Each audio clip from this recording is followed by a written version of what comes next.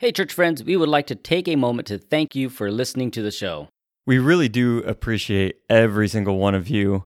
And really, if you have any questions, if you need prayer, if you just want to share your thoughts or what your favorite topic was that we've covered, please feel free to email us at yourchurchfriends@gmail.com.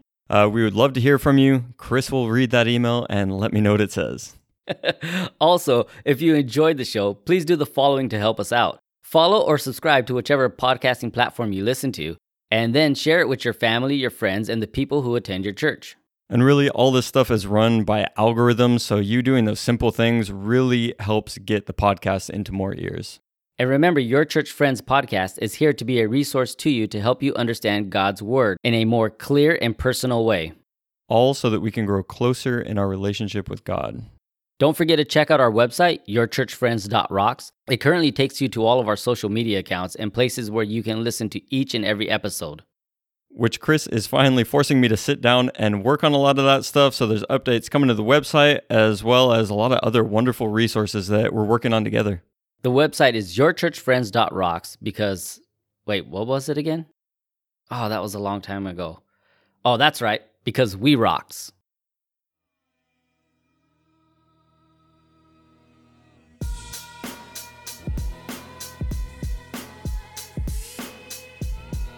Lost deep in the pages of your Bible are the books that are unmentioned, unheard of, and unread.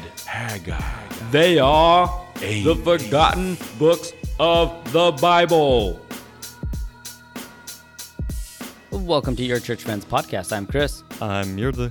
So the last episode went a little longer than we thought as we were talking, and we decided that we're going to just split the episode into two parts again, just so that way you're not sitting there listening to us talk for like an hour and 30 minutes.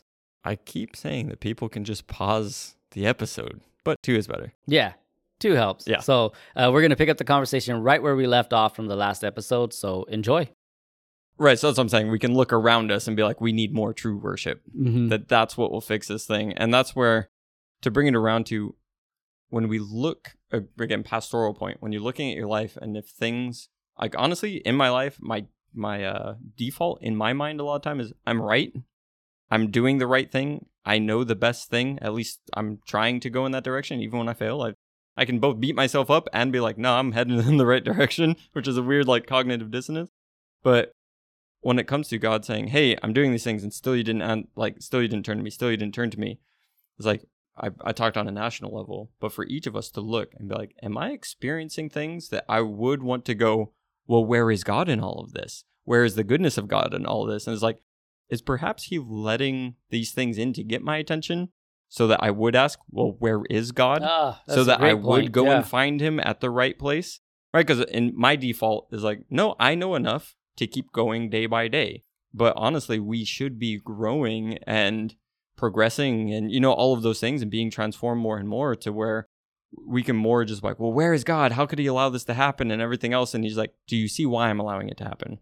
Because in any circumstance and situation, we get scriptures like, well, the God of all peace, he'll provide you that will surpass your understanding and all these things. You can have that and it's not dependent on circumstance. So it's not like, well, we need him to change that in order for me to have that. It's like, if you're going through a hard time and you don't have the peace and the presence of God, it's like, maybe he's getting your attention. I love that so much. Because, all those things that I read earlier, the list of it is, usually when people go through those things, it's, where are you, God? And he's like, yeah, that's the question I want you to ask me. Exactly. That's what I'm trying to get. We were watching for Kingdom Men, the men's group at our church, Facing Giants. Facing the Giants? Yeah, I've never seen it before, so it was a fascinating thing. I tend to stay away from the Christian movies because they can be cheesy. They have gotten better, though. And I think that The Chosen is really kind of pushing a lot of them, too. Hey, you got to step up your game. Yeah. And what naturally comes to me when I sit in a cheesy movie, and I'm not a good person to go to movies anyways with because I talk a lot. I just talk even way more, but... don't open the door. Don't open the door. Don't go in there. I'm that dude. I totally have. People will not sit next to me if we're going to see a scary movie because I'm like just so animated. A quick segue. Like we got it from Delilah, but like watching a movie because when she was younger, she would ask the questions about stuff. Mm-hmm. But like she would just want to know stuff, and like the answer that she always got was like, "They haven't said yet." like you're trying to guess it. Just watch the movie. Yeah. Like, but what are they going to do? Is like, just watch. You'll find out. Like, you didn't miss anything. Like, that's just how the plot progresses. So we're always watching. Like, they haven't said yet. Like, they haven't said it yet. Yeah, they haven't said it yet. So facing Giants, where the guys like his football teams are losing and they're losers. He got like his secondhand man and the coach is talking behind his back. They're threatening that he'll lose his job. He finds out that he can't have babies with his wife, and it's him. And then like he's just like the weight of the world's crashing him. He's facing giants. And for those that couldn't see, there was air quotes. Yeah. And so then like at the crux of all this, the weight bearing down, he said that, "Where are you, God?" And then, he couldn't sleep. He was tossing and turning, and his wife finds him reading his Bible in the morning, and it changed his whole perspective. And I didn't get to watch the rest of the movie because I had to leave, but it changed his whole directive from the points I saw. Well, at least you made it to the turning point. Yeah. I was like, hey, there's a good point here. And it changed everything. And all of a sudden, how he was teaching his players and how he was interacting people changed. But it's that important thing, right? You have not yet returned. I'm trying to get your attention. You haven't turned. And to mistake and think that all of this was just because they were going to a different place and worshiping other gods and this and that. Amos is making the serious point that it's not. That is leads to them treating others like crap, really. Just a few things that they did. So for the 3 sins of Israel, even the 4, I will not relent. They sell innocent for silver and the needy for a pair of sandals. They trample on the heads of the poor as on the dust of the ground and deny justice to the oppressed. Fathers and sons use the same girl and so profane my holy name. They lie down besides every altar on garments and taking pledges, and in the house of their God they drink wine and take fines. And I like that because it was like, let me pull it up real quick. While you're pulling it up, I just wanted to say that's what I was trying to talk about when, like, I don't think that America is Israel, and I'm not trying to make anything that got prophesied to Israel be prophesied to America, but all of those things that you just listed off happen in this country and not in the secret places. Mm-hmm. It's becoming more and more common. All of those things, like, is it to the extent that Israel was doing at that time? I don't know how bad Israel got, but the fact that I know that those things are named in public and increasingly so across this nation, that's what piques like my ear. I'm like, whoa, are we paying attention here? Right. But did you find what you were? I did. I found the fines. When you were reading it and as I was following along, you know how like on the Bible app it has the 3 little dots? Mm-hmm. So I clicked on it and it said, or they drink the wine of those who have been fined. So they're taking, like, it's not that they're just drinking wine. They're drinking the wine that they stole. Oh, you mean these like 40 to 60% taxes that we all have? Yeah, right. Whatever. Give to Caesar what Caesar's. There are those who turn justice into bitterness and cast righteousness to the ground. With a blinding flash, he destroys the strongholds and brings the fortified cities to ruins. There are those who hate the one who uphold justice in the court and detest the ones who tell the truth. You levy a straw tax on the poor and impose a tax on their grain, like you just said. Therefore, though you have built stones mansions, you will not live in them. And then it continues on. And then the other one is, like we talked about earlier, they live in the beds and all this other stuff. And there's just greed, oppression, and there's no justice in the land whatsoever. So it's not like God's justice comes just because improper worship. The improper worship led to improper treating of other people. They didn't grasp the connection between religion and justice. And in that point, when you talked about like, hey, you built all these things, but you're not going to be able to live in them and whatnot, it's repeated throughout Proverbs and Psalms and all over the place that, hey, don't focus on what the wicked have and whatever's happening. Like, judgment will come upon them. And obviously they had the riches and whatever to build these houses. And you got to picture, if you're one of the poor and you're seeing these mansions go up and all the stuff and all the niceties and all the everything, you're like, how long are they going to get away? Like, what's going on? And it's like, nope, they don't get to live in it. But up until that point, it looks like, well, this is just going to keep going. But there is the time when judgment comes. And it's like, nope, it's not. How are we on time? We're good. Can I bounce over to something else? Yeah. All right. I might bounce us back. Cool. We do have 9 chapters, and I don't know if we'll turn this into a 2-part, but one just verse that I really like that I can't go through this without highlighting for a second is Amos 3:3, which is, can 2 walk together without agreeing on where to go? And for me, that is just such like a truth principle in life to bring out. It's like, hey, who are you partnering up with and what direction are you going in with that person? And that's really the thing when it comes to in the New Testament when it talks about, hey, what does darkness and light have in common? Don't be unequally yoked. Because there can be a lot of agreements on things. They're like, hey, maybe we both are interested in this thing or to do a thing. But ultimately, when you're looking at where to go, like at some point, if you have faith in God and somebody else doesn't, but you're not going in the same direction. And beyond that point of just people, right? Agreeing, like, are you truly walking together? So when we look at fellowship and being, in a church or any of the things, it's like, hey, we're all here, but are we truly in agreement with where we're going? So again, it's just this life principle that follows. But most importantly, I bring it to your relationship with God, because we're called to walk in the Spirit. We're called to walk with God daily. And if you haven't come to an agreement on where you're going, can you say that you're walking with Him? And it doesn't need to be like where I'm going, like, oh, well, what job am I supposed to have? Or what this or what that, or all the questions that can come up with the sometimes very nebulous, what's God's will for my life? Right? It's like God's will for your life is that you would submit to Christ and follow His teachings, so that no matter where you are, it's about who you are, where you are, right? In those kinds of things. But if you haven't come to agree on who God is and who you are in light of that and how life comes from that place, then how can you say that you're walking with God? So again, just this life principle that comes from that verse that it really came in early on when I returned back to the church and I came across this one. And it was really something that I meditated on quite a while. And just over the years, I've found it just to be so true in so many different aspects of life. So I really like that verse. I don't know if you have any thoughts on it or anything that I said. Or... No, I really did enjoy that. I think it's such an important part too. The reminder that the way God designed this thing wasn't to be alone. It was community. But what I really loved is when you pulled it into the walk with the Spirit. Yep. That if we're not walking in alignment with the Spirit, where are we headed? Clearly, Amos's point was destruction. It clearly says that. And I think in order for us to impose some of these things that, the two major themes of worship and justice, is that we have to be in alignment with the Spirit for those to happen properly. When we fall out of alignment with the Spirit, then we're not doing it right. We're not doing it the way God wants us to. Yeah, so when you're having worship, and we touched on it last time, but you have the woman at the well in Samaria, and she's trying to ask Jesus, well, where are we supposed to actually worship? And it's coming a time, true believers, like, they're going to worship in spirit and truth. So it's like, it doesn't matter where you are, but that comes down to that, are you seeking me type thing, right? Are you walking with me? Are you doing this thing in spirit and in truth? So it's not about the location of the temple when you're saying, well, where does God want me to go? To Jerusalem? And he's like, he wants you to go to Him.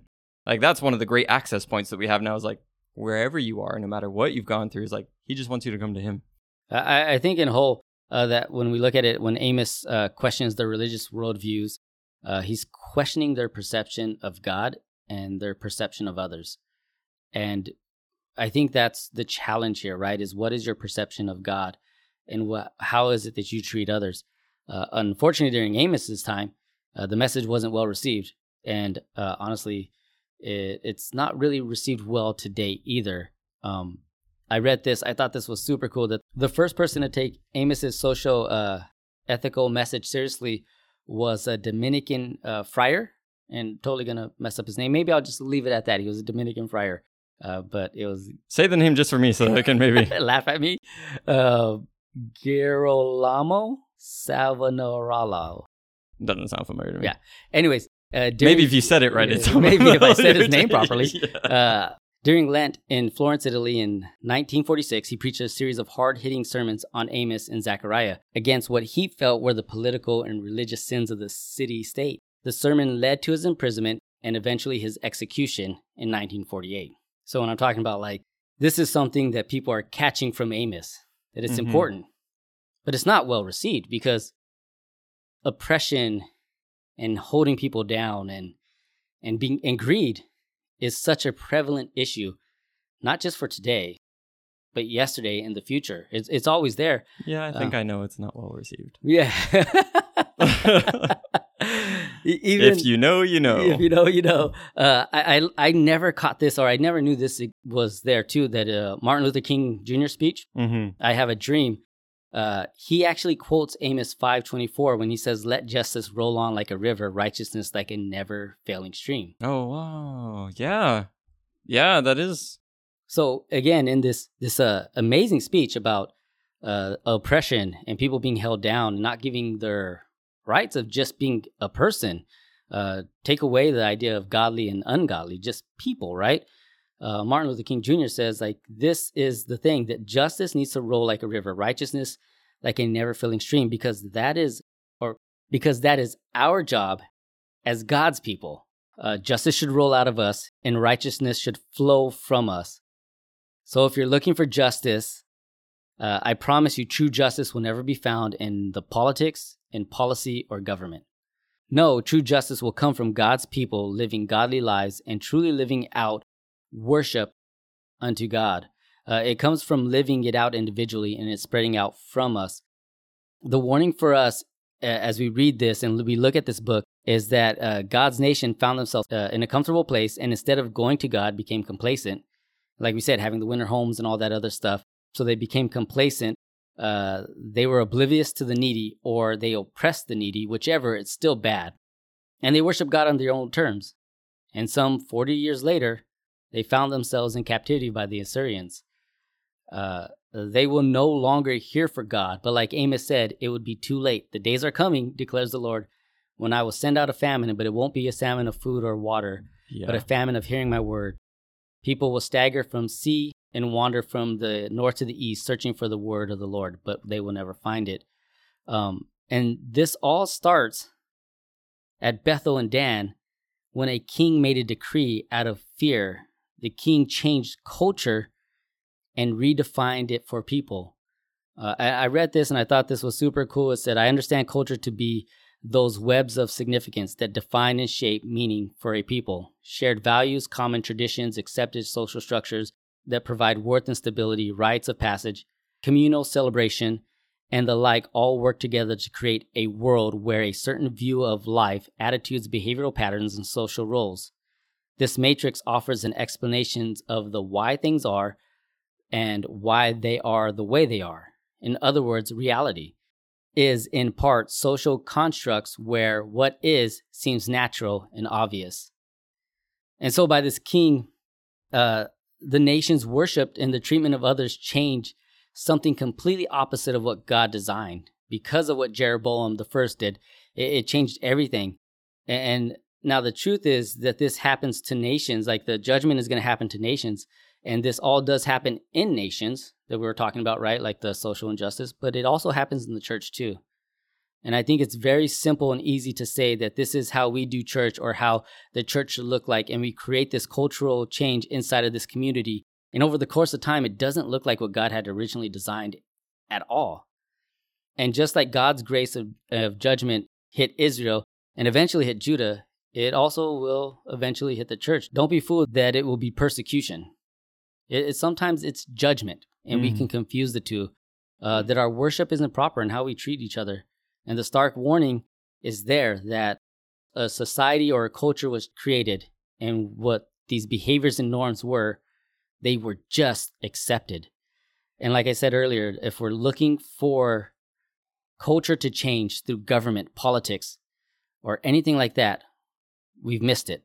Hey, we want the world to create a new culture within the world. I was like, no, that your kingdom come, right? That's the only solution that we're truly given to change the thing, is that God's kingdom would come.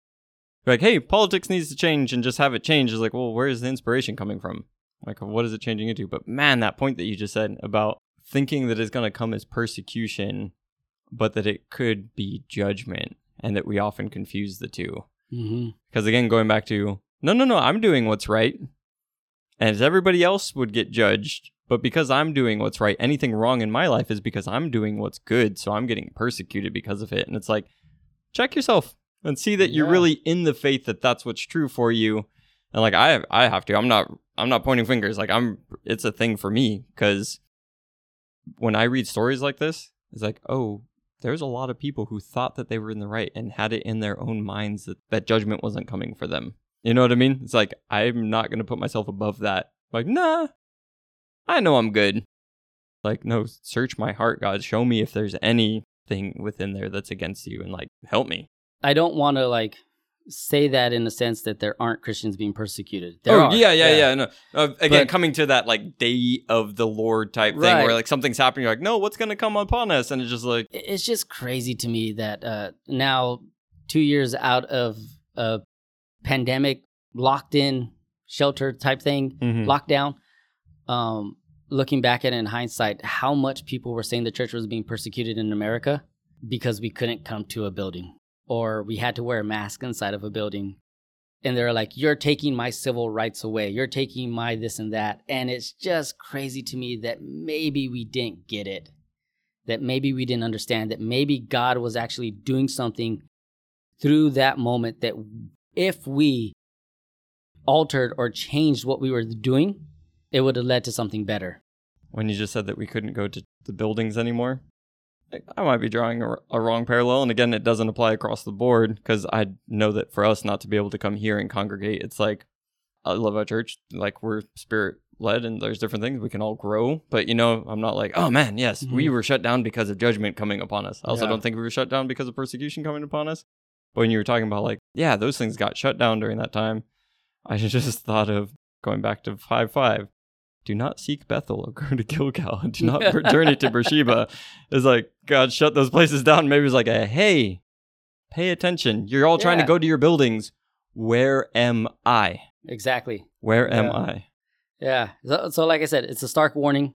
But what I love about Amos is that it's just like he beats you down with this dark gloominess, but at the end there's hope. Before we get to the end point, because I've only got one other thing, and then basically ending at the end of 9 is where it ends, right? Because finally we can get to that small paragraph. And you know what? Even though like we, like you said, it could have been a 2-parter, there's a lot in Amos. Yeah. I mean, I could have individually broken down each section. Yeah. Each of those, well, what was going on in those countries, and why would that be? And all of the stuff is like, yeah, there's a whole lot to tear apart. But the two things bringing to the hope is that in chapter 7, when it says, this is what the Lord God showed me. He was preparing swarms of locusts just after the king's harvest as the late spring crop was coming up. And when the locusts had eaten every green plant in the land, I said, Lord God, please forgive. How will Jacob survive since he's so small?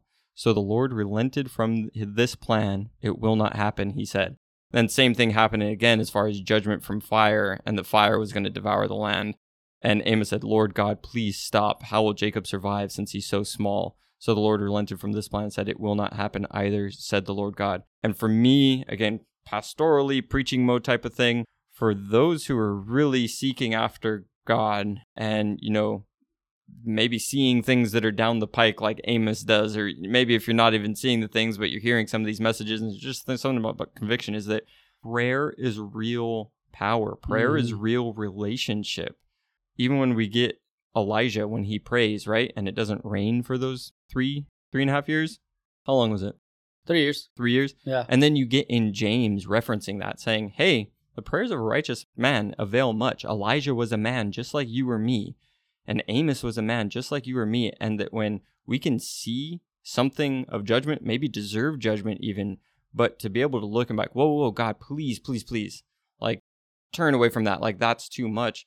And for me, when I look at how the end times gets hyped up a lot now, and people looking at, the day of the Lord, come quickly and all this stuff. And I look at it from the point of view of like, I honestly don't want to be part of a generation to where faith was so low that God came to for as much as I want Jesus to come and establish his kingdom and to have that, and like, ultimately that will be the end and the good thing. And whenever he decides to do it, that's good.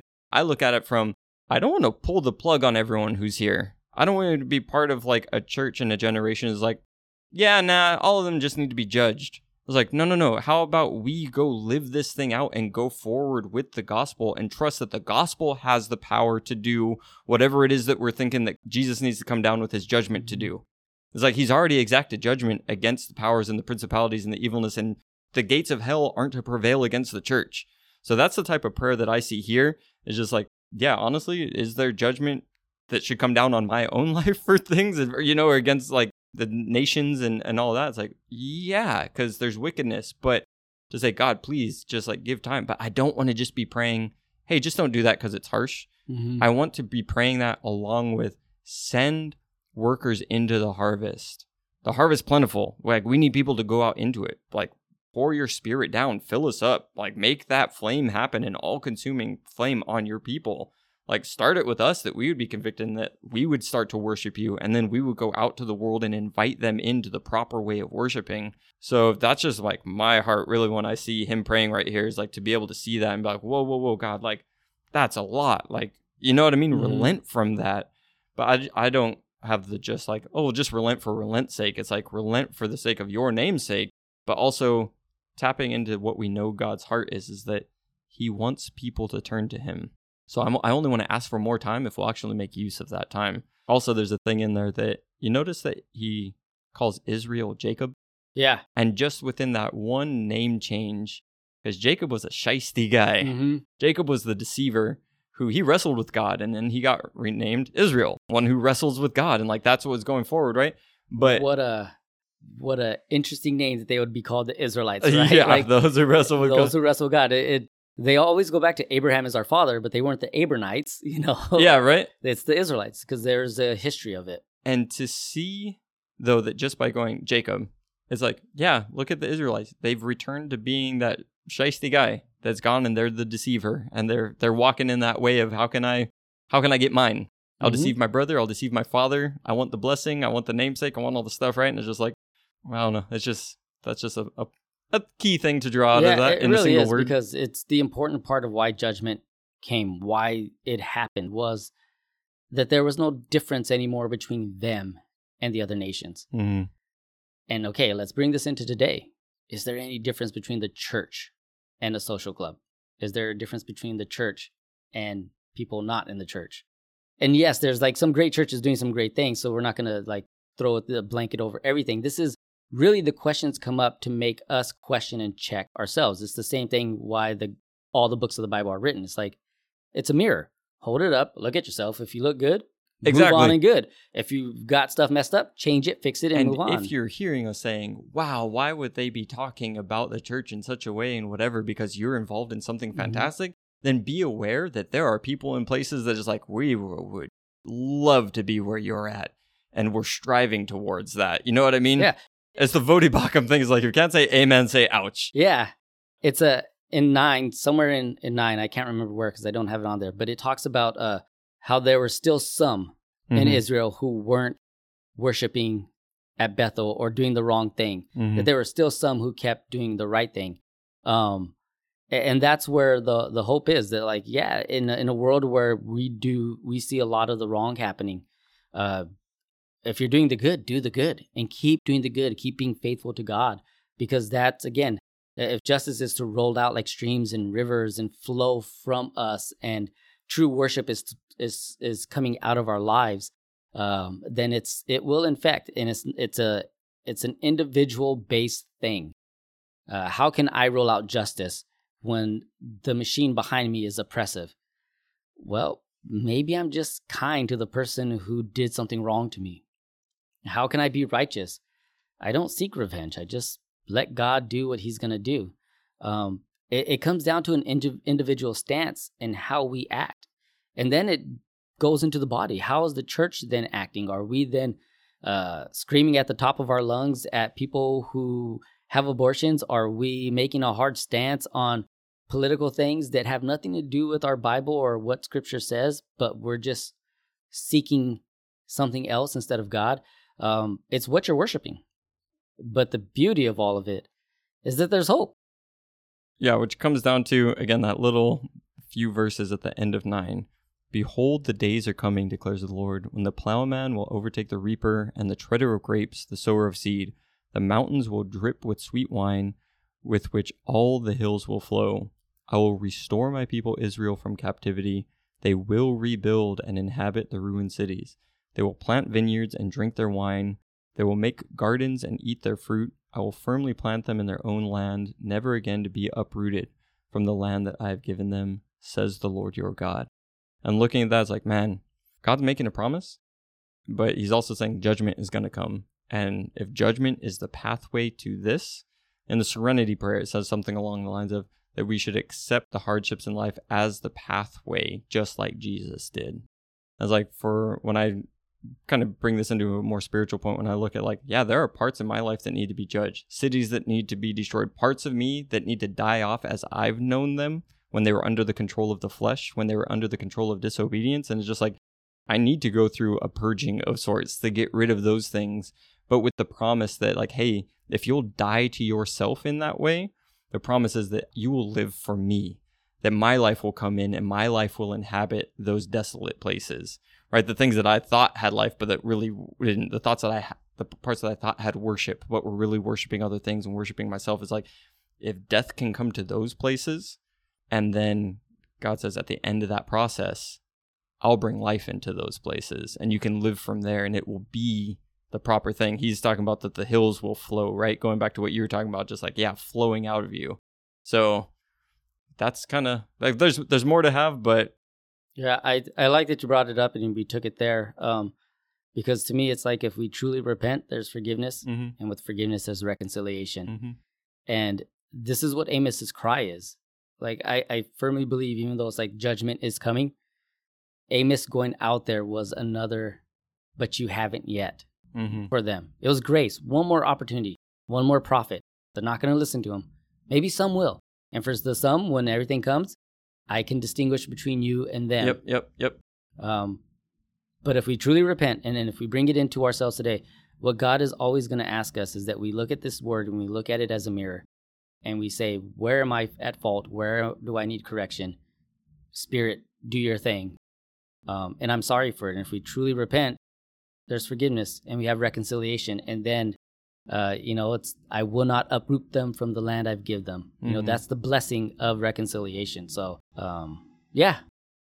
I don't know if it's getting picked up on the end of this. A band practice just started right next to us. So that can be maybe our outro music. But one question, and I don't know if you brought it up or I brought it up, but I just, coming from this that I didn't have before our conversation, but to really look at life and hear God saying, where am I?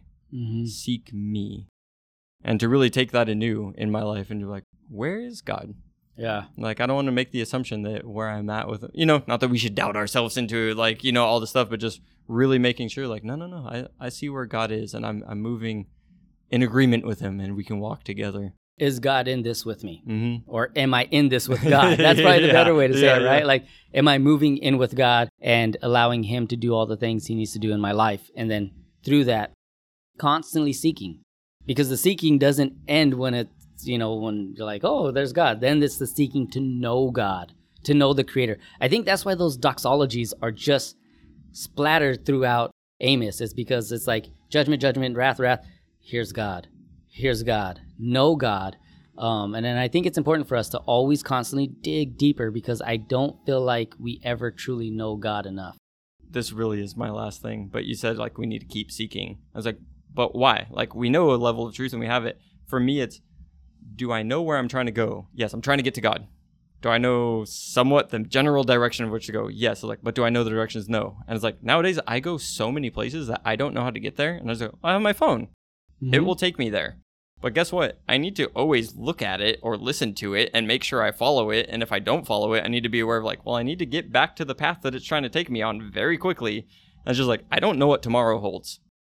So it's like, why keep seeking? Like, what is the, like, you need to keep seeking every single day. Because like, there could be a turn that I need to take today. And I need to know that I need to take that turn today, because I don't want to waste time going past it. Or maybe like, I'm going to end up in a traffic jam. Like you said, maybe he's trying to avoid the worst thing, even though it could look bad now. All that stuff. So keep seeking. Yeah. Keep listening. All right. I'm Chris. I'm Yurda. We are your church friends. Thanks for listening.